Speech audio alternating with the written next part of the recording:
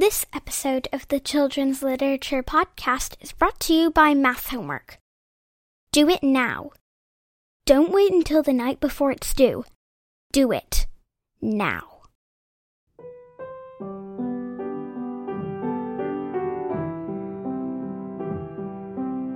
Welcome to the Children's Literature Podcast.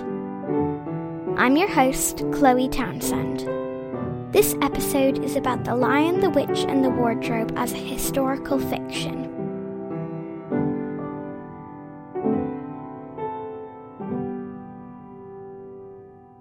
It can be really hard to understand the past. This is partly because there is so much of it, and partly because there are enough pieces missing that there are often things we'll never know about or will have to guess at. Good historical fiction can help kids learn about the past more quickly, but only if what's in the book is accurate as possible. The Lion, the Witch, and the Wardrobe was published in 1950, but it's set in 1940. It might seem like a stretch to call this book historical fiction, but I think it's useful for modern kids to look at it that way. First, C.S. Lewis lived through the war himself, and he wrote the stories soon enough after that we can trust its accuracy. The way the children speak, the clothing they have on, the food they eat, and the concerns they have paint a pretty reliable picture of what life was like during World War II. The Lion, the Witch, and the Wardrobe is not about World War II, but so many things of it are from World War II. We've been reading this book together. And as we've gone along, we've made a list of things that would have reminded readers in 1950 of the war. These things would have affected people differently back then than they would have today. Okay, so I have our copy of The Lion, the Witch, and the Wardrobe, and I've marked it with all of our notes. What was the first item on our list of things that reminded us of World War II? The children were evacuated from London during the Blitz. World War II is mentioned in the second sentence of the book, so I'm just going to read these first two sentences. Once there were 4 children whose names were Peter, Susan, Edmund, and Lucy. This story is about something that happened to them when they were sent away from London during the war because of the air raids. Listen to that sentence, Chloe. During the war, because of the air raids. Does it say which war? No. Why didn't he need to say which war? Because World War II just happened. Yeah, it had just happened, and it was the biggest war that had ever happened. There had never been a bigger war before or since. So it was safe for him to say the war, because that's the only war that people would have thought of. And during World War I, nobody was evacuated.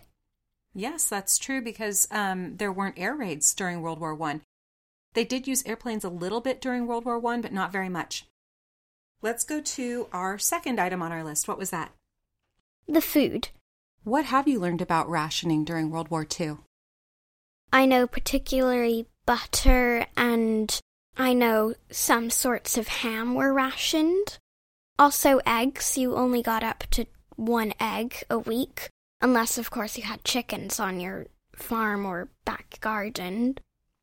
But the thing about rationing is you get your ration from the government, but then at home, if you have a vegetable patch or anything, that does not count. You can eat as much as you want from your vegetable patch as long as it's grown by you and prepared by you at home.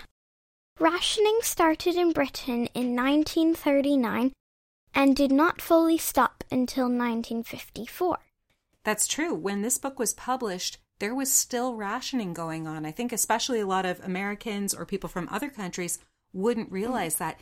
Even when the war ended, things couldn't just go back to normal right away.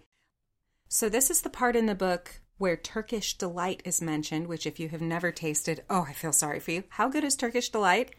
It is amazing. When we were first reading this, when we got into chapter 3, you gave me a piece to eat while we were reading it. Yeah, I think that's my favorite way to read that chapter. So it says in the book, each piece was sweet and light to the very center, and Edmund had never tasted anything more delicious. The book also says that there were several pounds in the box. Now, sugar was rationed, So for a kid to receive several pounds of very, very good candy, that would have been a thing that just didn't even exist. Well, I mean, it might have happened if, like, you just happened to have this candy stash and you've been saving up for years. Maybe, but think about this. Imagine that it's 1950 and The Lion, the Witch, and the Wardrobe has just been published. And you are still your age, Chloe. So that means rationing has existed for your entire life. You've never been able to have as much of anything that you want. So let's combine that with another passage that has to deal with food, where later when the children go to the beaver's house, she brings out all of this delicious food. And here's this sentence: a great big lump of deep yellow butter in the middle of the table, from which everyone took as much as he wanted to go with his potatoes. So do you think a modern kid, like a kid who lived today, would you even pay attention to that sentence very much? Well, I mean, maybe I would, because I'm not allowed as much butter as I want. But if, like, it was just, like, sitting there, I'd be like, well, that's normal. It is normal. It's normal to have as much butter as you like because there's no shortages and butter isn't rationed. But imagine that you're a child reading this book in 1950. Again, as with the Turkish Delight, you aren't allowed as much butter as you want. So even a small passage like that, it's this nice little time capsule, because I know C.S. Lewis put it in the book so that kids would read it and go, oh my gosh, can you imagine as much butter as you like? Well, if I was reading that, I would probably be drooling so much that the book would get wet. All right, what's the next thing on our list? The Resistance. A lot of Europe was occupied by Nazi Germany. Right away, citizens and soldiers formed resistant groups that worked to set countries free. Just last week, I talked about the book Number the Stars, which is about the Danish resistance. It was really, really dangerous to be involved in a resistance group, and a lot of people were killed doing things like spying on the Germans, sabotaging trains, or even attacking enemy soldiers or people who had betrayed their country to help them. So what characters in the book reminded us of the resistance? The beavers, because they were just lost in the woods and they didn't know where to go. And then the beavers took them in and looked after them and helped them get away from the house when they knew the White Witch was going to come and take them to Stone Table to see Aslan. Where, of course, there weren't actually beavers in the French resistance or the Danish resistance, but what would have been very, very familiar to people in 1950 was the idea of this network of people who were helping to fight against the tyrannic power that had overtaken their country. You know how they kind of go off and they hide in that little cave? And the kids go, where is this? And they're like, well, this is a safe place that beavers go to. They would have used safe houses. Safe houses could be anywhere. It could be a barn. It could be somebody's basement. It was a place where you could hide and stash equipment like radios.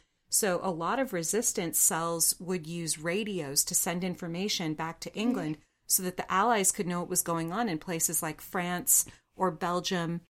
And it was very risky. So one thing that they had to do was prove to one another that they actually were part of the resistance and not a spy who was sneaking in to find out who all the resistance members were. So when the beavers first meet Lucy, do you remember that they show her something to prove that they're on her side? Earlier on in the story, Lucy gives Mr. Tumnus her handkerchief. And Mr. Tumnus gave it to Mr. Beaver and said, can you show this to Lucy and her sisters and brothers? And he was like, sure. A hanky would actually make a lot of sense as a proof symbol for a resistance fighter, because they would do things like that. Like, let's say you were a member of the French resistance and you needed to meet someone in Paris to pass them some secret information. They would never tell you the person's name. They would tell you something like, go to this cafe at 11 o'clock and sit down and open a newspaper. Now, it needs to be this newspaper, not that newspaper. And I want you to open to the sports section. That means everything's okay. You don't think you're being followed. nobody can have any problem with that because it's perfectly normal to sit down at a cafe and read a newspaper. And then you would be told a woman with a red hat and a yellow flower tucked into her lapel will come by and ask you what time it is. That will be the signal that everything's okay. You'll then talk to her, smile, and give her the information. So like something like that, that kind of an operation would have happened. But having something like Lucy's hanky, it means nothing to the White Witch. It's just a hanky, right? But it would mean a whole lot to Lucy, Mr. Tumnus, and Mr. Beaver.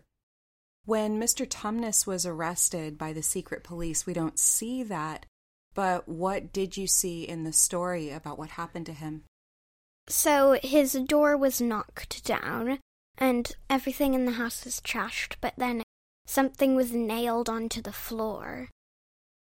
What was that something? A note. It said that Mr. Tumnus was arrested by the secret police. Yeah, did they say why he was arrested? It said he was a traitor to the Queen. This would have been really recognizable to anyone in 1950 because, unfortunately, this kind of thing happened a lot, especially in the years before the war. There was a group of Nazi soldiers that would go and arrest people that the government didn't like, and they wouldn't just do it properly. They wouldn't send a police officer to say, hey, you need to come into the police station. We're going to read you your rights. You can have a lawyer. They would do it in the most scary way possible. There's a reason why the secret police in this book are wolves. You think of wolves as hunting in a pack and being very dangerous and vicious, at least in literature. In real life, if you leave them alone, they won't bother you. But they would go to people's houses and do this. They would kick the door in. They would mess up your whole house. Do police actually need to do any of that to make an arrest? No, but the Germans made them do it because if their neighbors saw it, they would be like, oh, I don't want that to happen. I best be loyal to the White Witch or Adolf Hitler. That's a big part of why Mr. Tumnus got in the situation in the first place.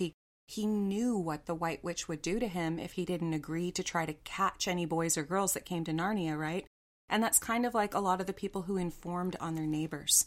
It's really sad, and it's against the law today in countries that have good laws.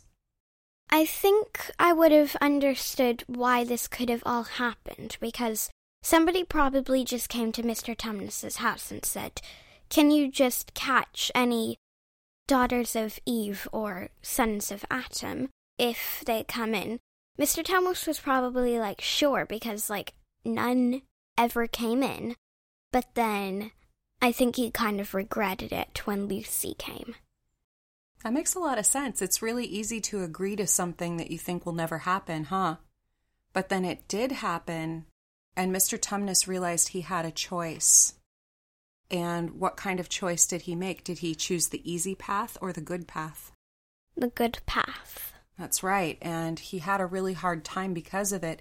And there were a lot of people that this happened to during World War II, where they had to choose, am I just going to go along with this when these people are coming and taking over my country and doing things I don't agree with? Or am I going to stand up and say, no, this isn't right, even if it means getting hurt? Mr. Tumnus is very brave. What was our fourth item that we saw? Emptying the witch's house. What do you know about the camps where Nazis kept their prisoners? I think they were called ghettos, concentration camps, and prisoner of war camps. I know that they didn't give them enough food or water inside it. They also often made them work really hard, which is, it can sound strange, but there's actually laws around war. You're not allowed to force prisoners to work, but they did do that, and they would often make people work until they died. It's a really sad story, and it's one of the worst parts of World War II. So at the end of the war, one of the saddest and happiest, I don't know, it's hard for me to decide if this is sad, happy, both. One of the things that happened at the end of the war is that as the Allies pushed the Germans back and liberated Europe, they would find camps that were full of people. We know that, of course, Jews were kept in concentration camps, but they kept all kinds of other people in camps too, just because They didn't match the Nazis' vision of who belonged in society. And some of these people were in pretty bad shape. If you ever see pictures of the concentration camps, the people are very, very thin. Their eyes have dark circles underneath. They really don't look well. And a lot of people who survived these camps described it as coming back from the dead. And that's kind of what happened. So when they go into the witch's house, Chloe, do you remember what condition were the people in? They had been turned into stone statues.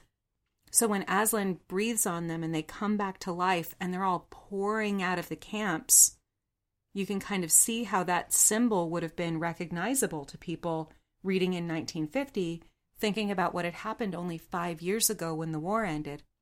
So like we said, The Lion, the Witch, and the Wardrobe isn't about World War II, but it does provide a really interesting peek into how the war affected C.S. Lewis and the many people who read this book. Do you think this helped you learn more about World War II? Well, some of it I already know about, like the rationing and the secret police, but the rest of it I learned quite a lot. Is it a more fun way to learn? Yeah, because you get to enjoy it. So this is called interdisciplinary learning. That's a fancy, your face. That's a fancy grown-up teacher term that means when you mix subjects together. In the past, people used to teach subjects apart. They're like, this is science, this is math, this is history, this is English, and you didn't mix them.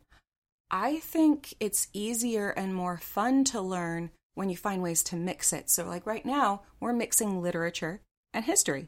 And I think you'll be better at both if you find good ways to mix them. It's sort of like having two things to hang on to while you're learning to walk. So Chloe, are you ready to read Prince Caspian next? Yeah.